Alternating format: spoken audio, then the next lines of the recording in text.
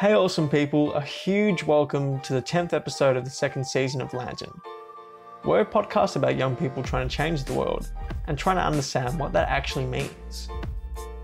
This fortnight we're sitting down with Jane Coe, who is the founder and CEO of Bring Me Home, an online marketplace connecting people to food retailers to help reduce food wastage. They do this for an app that allows people to buy discounted food from restaurants and cafes that are close to closing time, and that the food would otherwise be thrown out.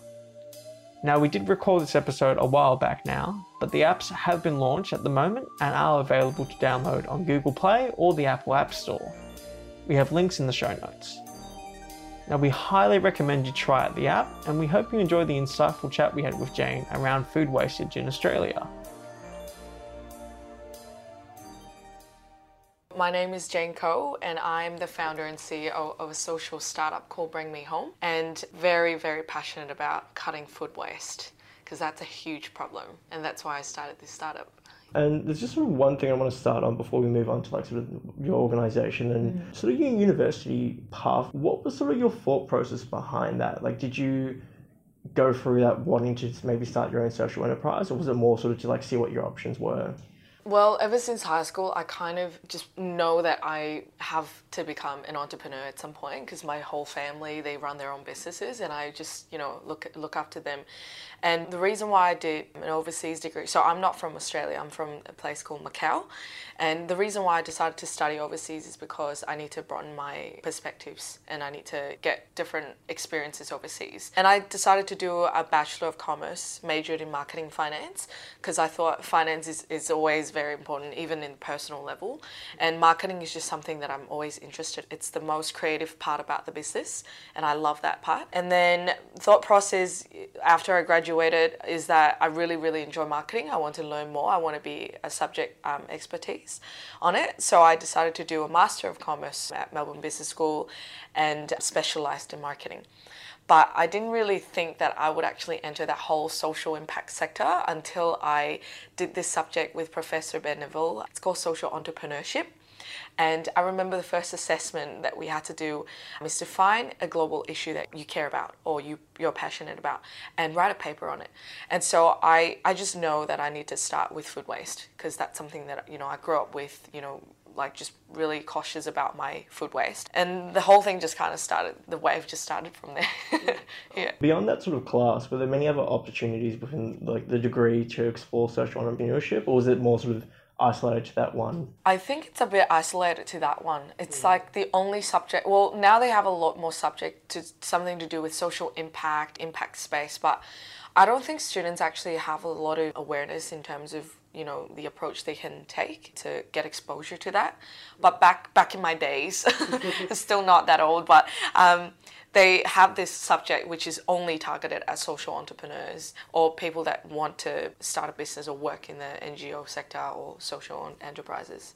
So the class was quite large, or was it quite a small? Pretty small. I think less than 20 students. Oh wow. Yeah, it's pretty small. Or 25 maybe? Yeah, pretty tiny. Yeah. And I honestly don't know how many people decided to pursue a career path with that. Like, there are so many great ideas. I remember there was this idea, like someone just came up using crickets and like powderize it because apparently it's packed with protein.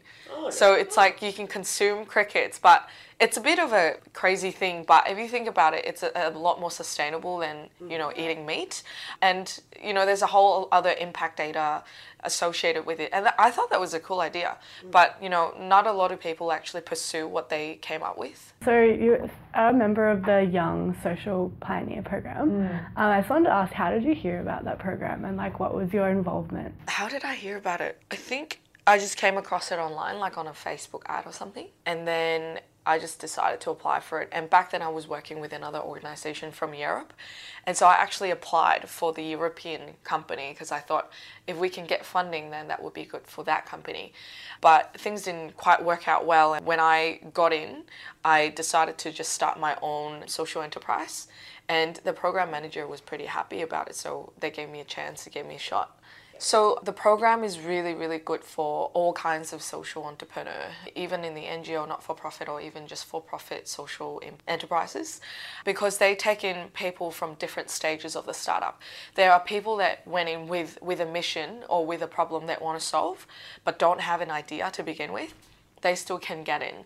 There's also people that have an idea but just need to refine, testify, validate. Those people can get in as well.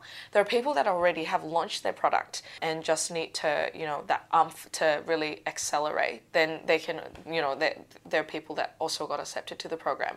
So how it works is a 3-month program with a couple days of intensive within each month. The first month has 3 days intensive. The second month has a 5-day intensive. And the third month has 2 days, which includes the pitch practice day and the official pitch day. So that's kind of how the program works. What do you think was the most important thing that you learned, or the thing that you sort of took away from that sort of enabled you to start? I think just being able to have that strong self-discipline and have a plan, stick to it, but also be flexible to changes. So be agile to whatever environment you're exposed to. Because when I started, I had no logo. I only had the name Bring Me Home. That was it.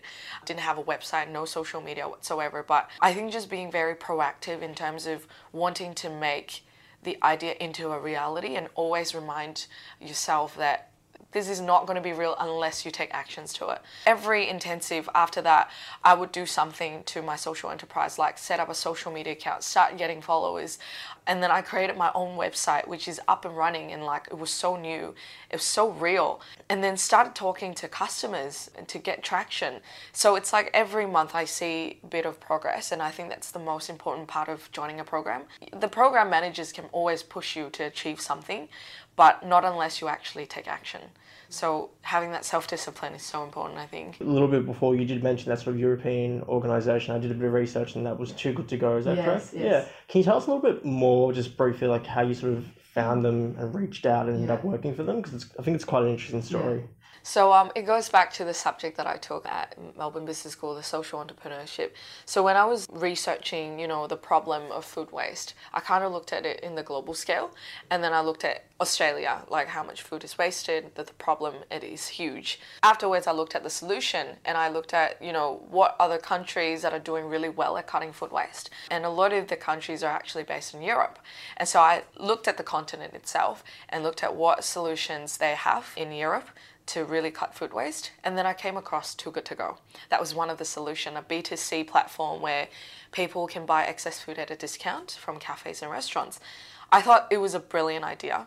So, because now there's a lot of startups and companies that are very successful, and it's a marketplace. I was very interested in marketplace, and I kind of, looked into it, and I thought, wow, this is amazing. Like, they're only in business for 3 years, but they've expanded to 7 or 8 countries already.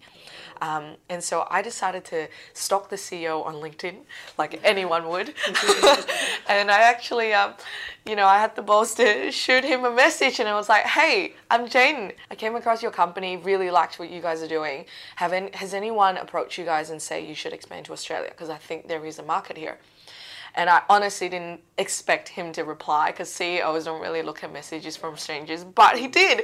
So a week later, he messaged me back. He was like, hi, we're actually looking into Australia. I'm glad you approached us. Here's 2 other contacts. They're all co-founders. You should contact them and talk about it, because they're the ones doing it.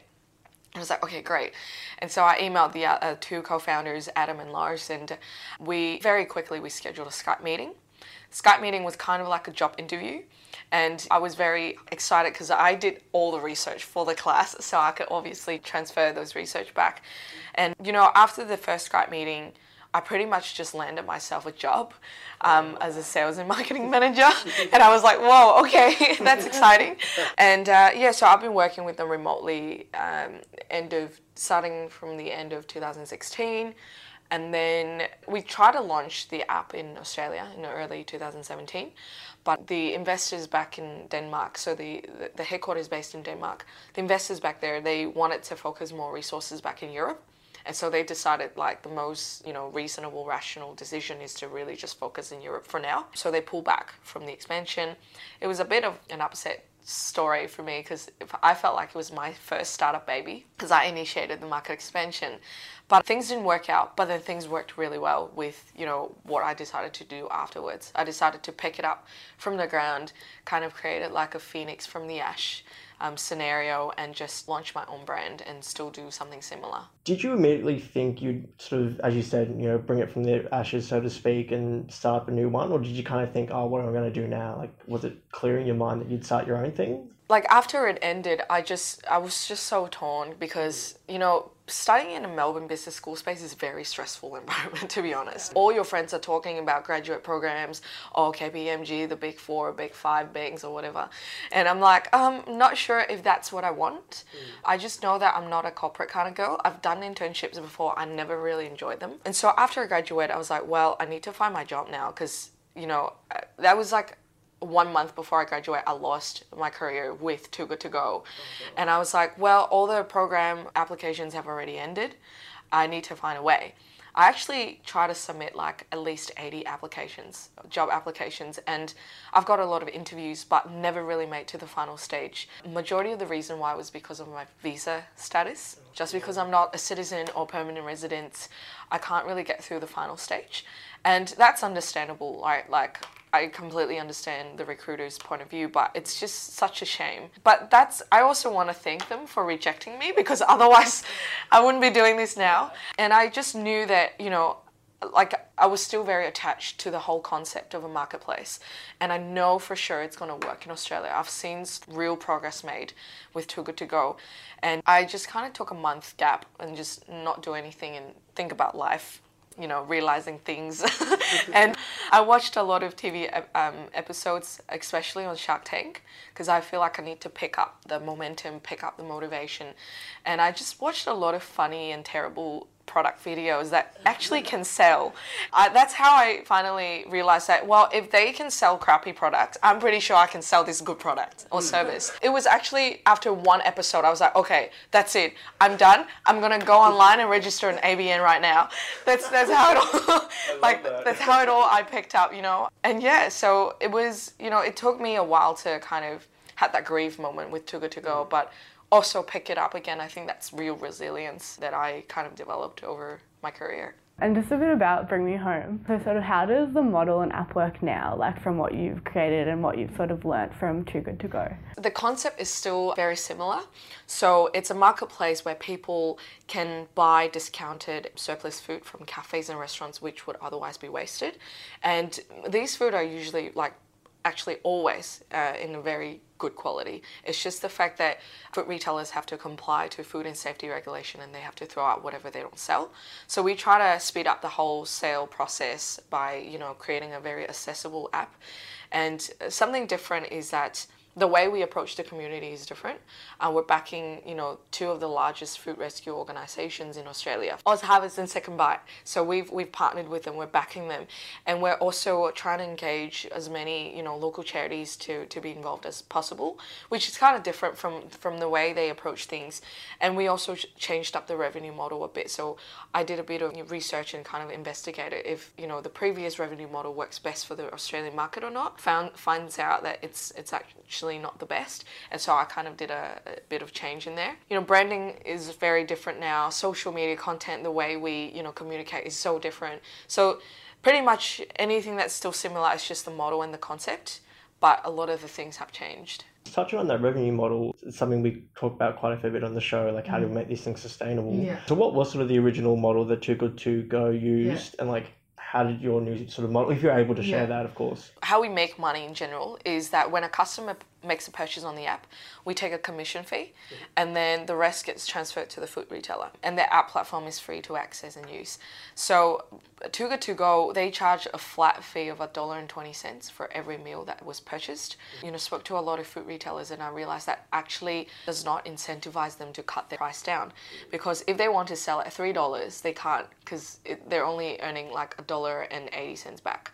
So I decided to switch the model to a commission model. I think it's more fair for everyone that has different pricing, and that really encouraged them to sell at a lower price. So that's how we make money. We take a commission fee. Would you say that you sort of have a target audience in mind, or do you think it's sort of open to everyone who might stumble upon the app? Honestly speaking, it's pretty much open to anyone that stumble upon the app. But, you know, when we talk about startups, we're always thinking about target audience, primary target market, starting lean, like all these buzzwords. And for us, we wanted to kind of start off with the lowest hanging fruit, like the easiest reach target. In terms of the end consumers, like the app users that buy and consume the food, we're targeting primarily uni students because they're like the best people that we can work with, and they find our service very valuable, getting discounted food and making an impact. They're very eco and cost conscious usually. And for the fruit retailers, we're kind of targeting cafes and bakeries and restaurants that have pre-made meals to begin with.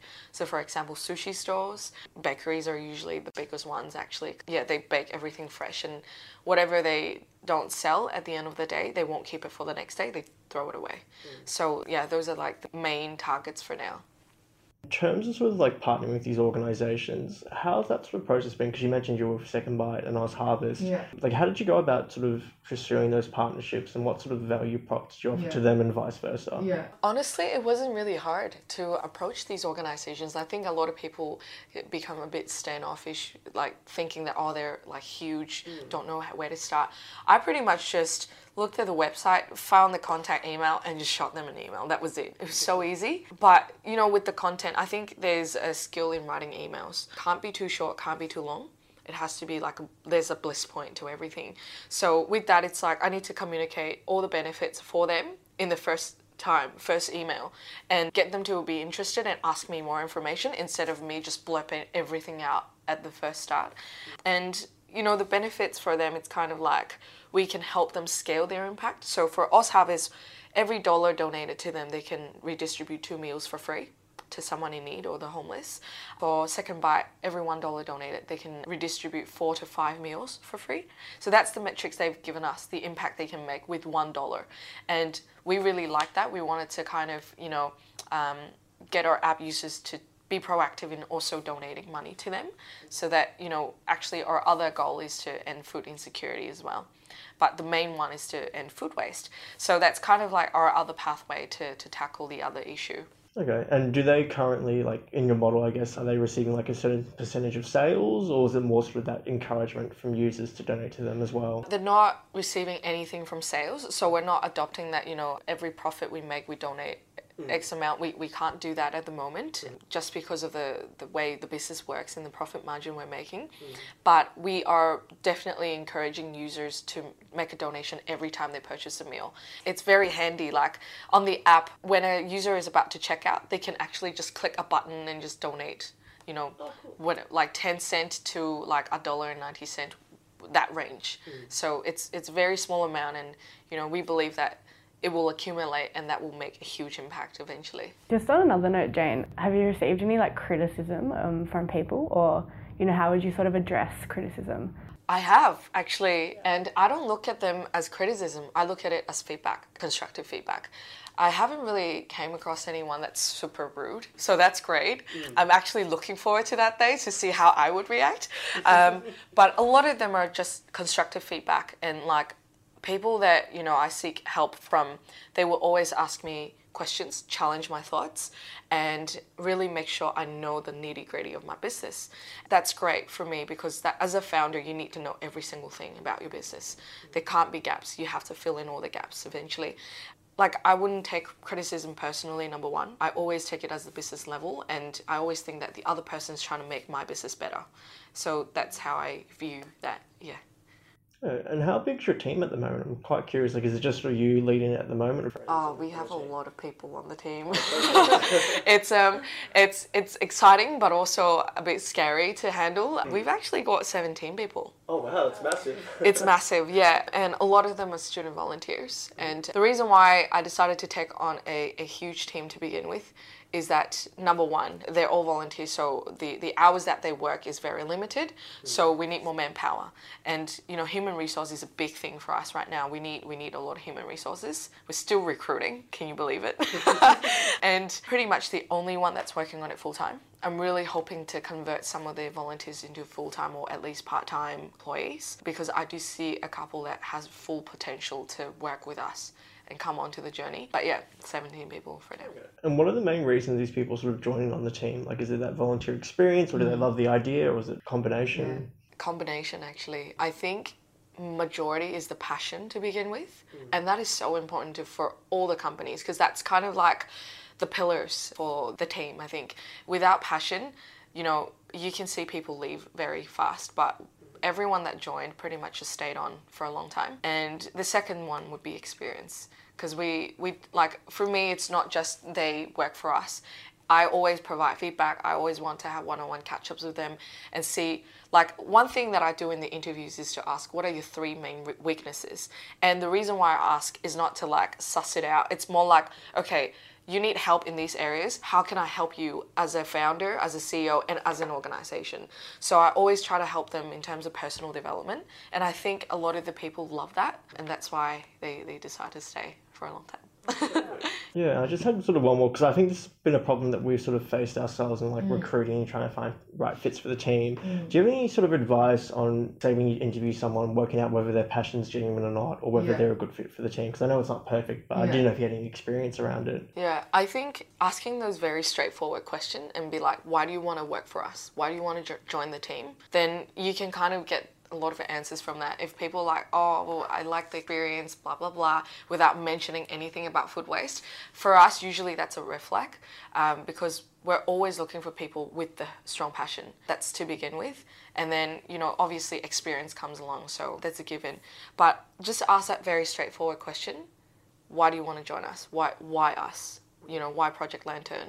Why not other podcasts? And then another question is, if someone else were to offer you another job, let's say ABC Radio, like in your case, right? ABC Radios want to offer you a job. For what reasons will you actually go with them? That's kind of how you find out why they would leave, and you can plan ahead to keep this personnel in your network. That's 2 of the key questions that I usually ask them. Another thing that I wanted to sort of touch on, like, how receptive have restaurants and things been to this idea? Like, yeah, we've got a bit of both, actually. There are actually quite a few that, you know, once we pitch it, they're like, oh my God, yes. Oh, perfect. We need the service, or like, we need to solve this problem. I'm glad you approached us. And then there are other ones like, well, we don't have a lot of leftovers and this seems like a lot of work, so we'll think about it. But, you know, for us, it's like 1 meal can feed 1 person. So that's a huge impact. You know, just 1 meal. So we try to convince them, even though if they're just like, oh, we only have 2 meals left every day, that like, that's a lot. That's like 60 meals per month. So we always, you know, try to get them involved and, you know, let them think about it, and then we come back again. Do you find there are some restaurants that are willing to give more than others, or like certain types of restaurants? Yeah, there are actually. There are really nice restaurant owners that would rather like give someone, you know, for the price of $5, give them like 2 or 3 meals at the same time, just so they don't have to throw away the food and actually give it to someone.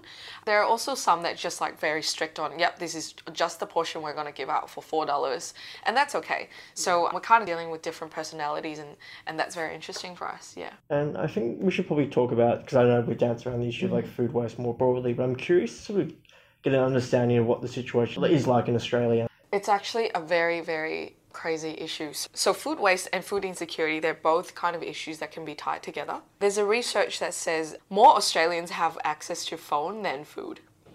It's insane. I was like, what? Are you serious? Phone is even more expensive. But I guess people just, you know, can't get away with those issues. 1 in 6 Australians actually would experience food insecurity at some point.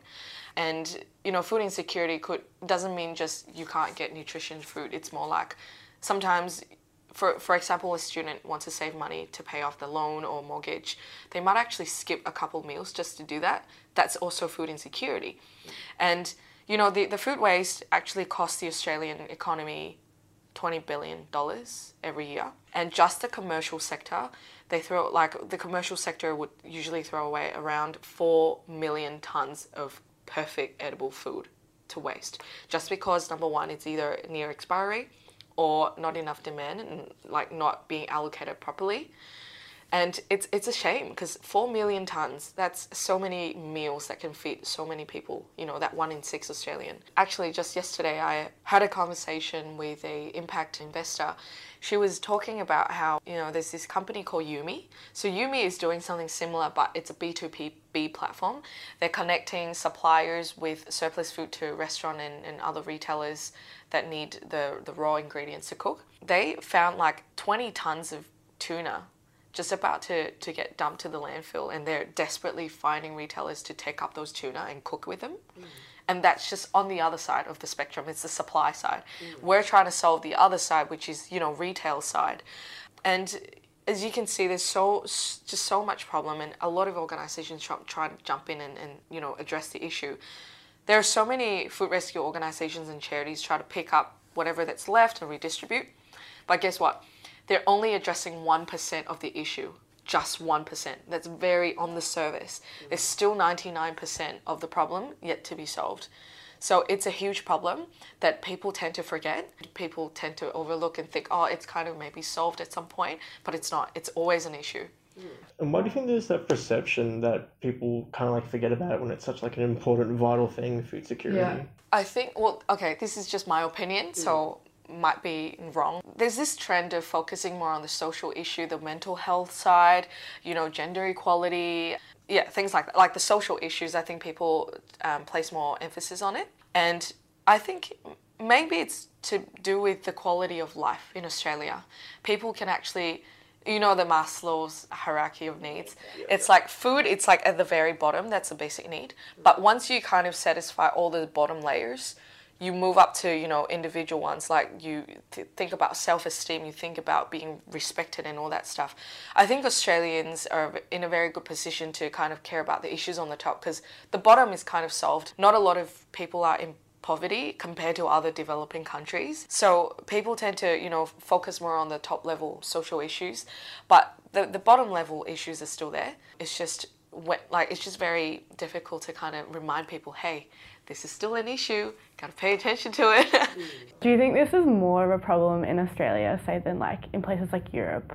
Europe is very good at doing, cutting food waste and implementing policies to really actively cut waste in general. I think France or Germany, I think it's France, they actually will penalise food retailer if they waste food, or, grocery stores, they has like a no waste or minimum waste policy. And I think we need that at some point. That's one thing that I'm trying to do at some point, is to kind of implement some sort of policy to really make sure everyone just try to minimise wastage. But Europe is really good with that. The government's really supportive. A lot of the policies have been implemented to kind of rescue food. I think it's a huge issue in the States and a huge issue in China. Australia, I'm not sure if it's, one of the top 5 countries that produces the most waste. So when Australia is not that bad compared to other countries, but we're still pretty bad in terms of, the tons of millions and Touching on that idea of policy, do you think I guess you can't really ultimately solve an issue, but to make that massive change, do you think it needs to come from policy, or could it be organisations like yourself that make up the difference? I think organisations can only solve a problem at only a certain percentage. Policies will make a huge difference, because what I did was to study system change as well, with a couple of professors and mentors in my network, and we looked at an issue, and then what are other contributing factors that can solve it.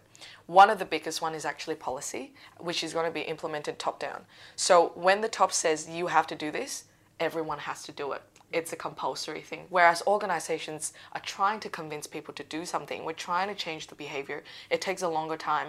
It costs a lot more to do that. This reminds me of a thing. So in Europe, there is a banana bendiness. It's a policy where, bananas have to be has to curve at a certain degree, otherwise they have to be abandoned.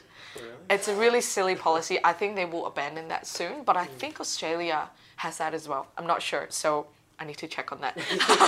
But if you go to Woolies or Coles, you'll realise the bananas are curved in a very specific way. Like the start is curved and then the rest is straight.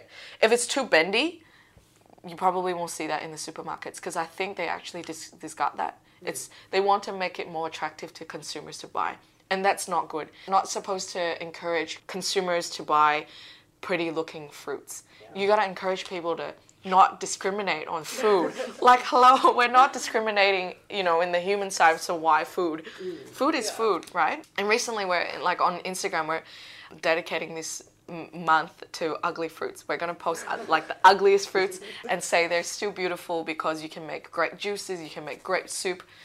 But yeah, it's just crazy because there's so many, you know, top level rules, like stupid banana rules, that kind of just contributes to the fact that there's so much food wasted.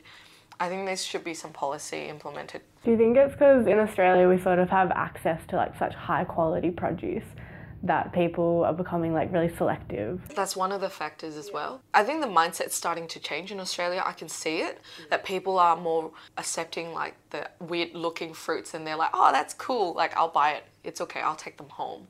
But it's still a long process to change that perspective. Since you mentioned that eventually Bring Me Home, you want to sort of target food insecurity more so, what sort of steps do you think you'll take as an organisation down the track? Like we're talking like 5-10 years, who knows how long ever it takes. Like how do you think you'll get to that ultimate goal? I've already have a plan actually. And I'm happy to disclose it to the public. I'm actually thinking of maybe potentially setting up a not-for-profit arm that is attached to Bring Me Home, so that we can really tackle the food waste at the catering level. So catering businesses, when they, you know, offer a lot of food for specific events, there's always leftovers, and food policies say you can't resell those because it's leftover food.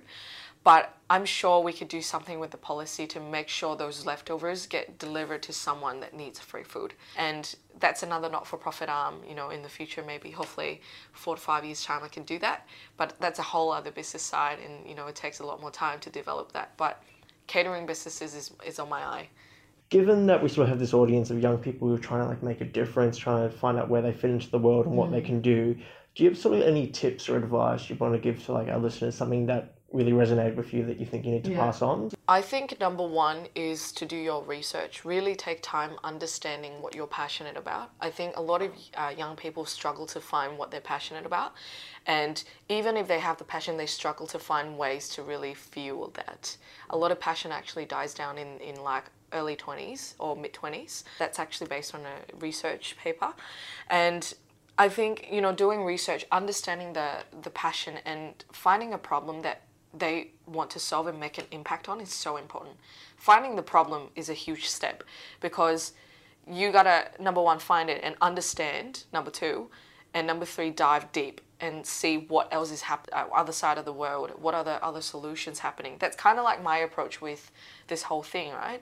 And secondly, I think working for a similar company that, you know, shares the same mission, vision and passion is very beneficial, because even if it's volunteer work, even if it's non-paid, you learn so much from it and you enjoy it so much compared to working in, I don't know, for me, if I work in an auditing firm at a like amazing brand, I would think it's a waste of time because I just don't like auditing. I don't see the passion in that. So really follow your passion in whatever you do, I think. There are also people that say passion can't feed you, you'll starve with passion. I don't believe that. I think there's always a way to capitalize on your passion and make money out of it. And one thing that I always, you know, look at Bring Me Home is I don't look at the money now. I look at the impact we can generate, and I know money's just going to follow through. So I think for students out there, if you've got, you know, a burning sensation every time you wake up or when you're in the shower, you always have this idea, get started.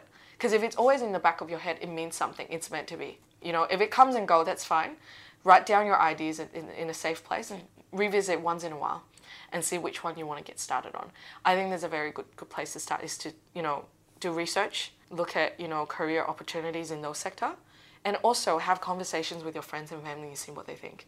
Because once you have an idea, ideas is just all in your head, right?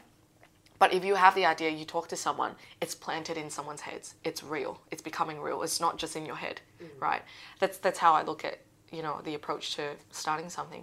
I guess one last question to finish off. Do you have sort of any like sort of books, media, films, like anything at all, like podcasts or anything that you listen to or that you engage with that you think would be very beneficial for our listeners to also check out too? Shark Tank, as I mentioned earlier. I highly recommend you guys to look at the really good pitches that has actually closed $1 million of rounds, and then look at the really shit pitches and kind of do a comparison and see what happened in between.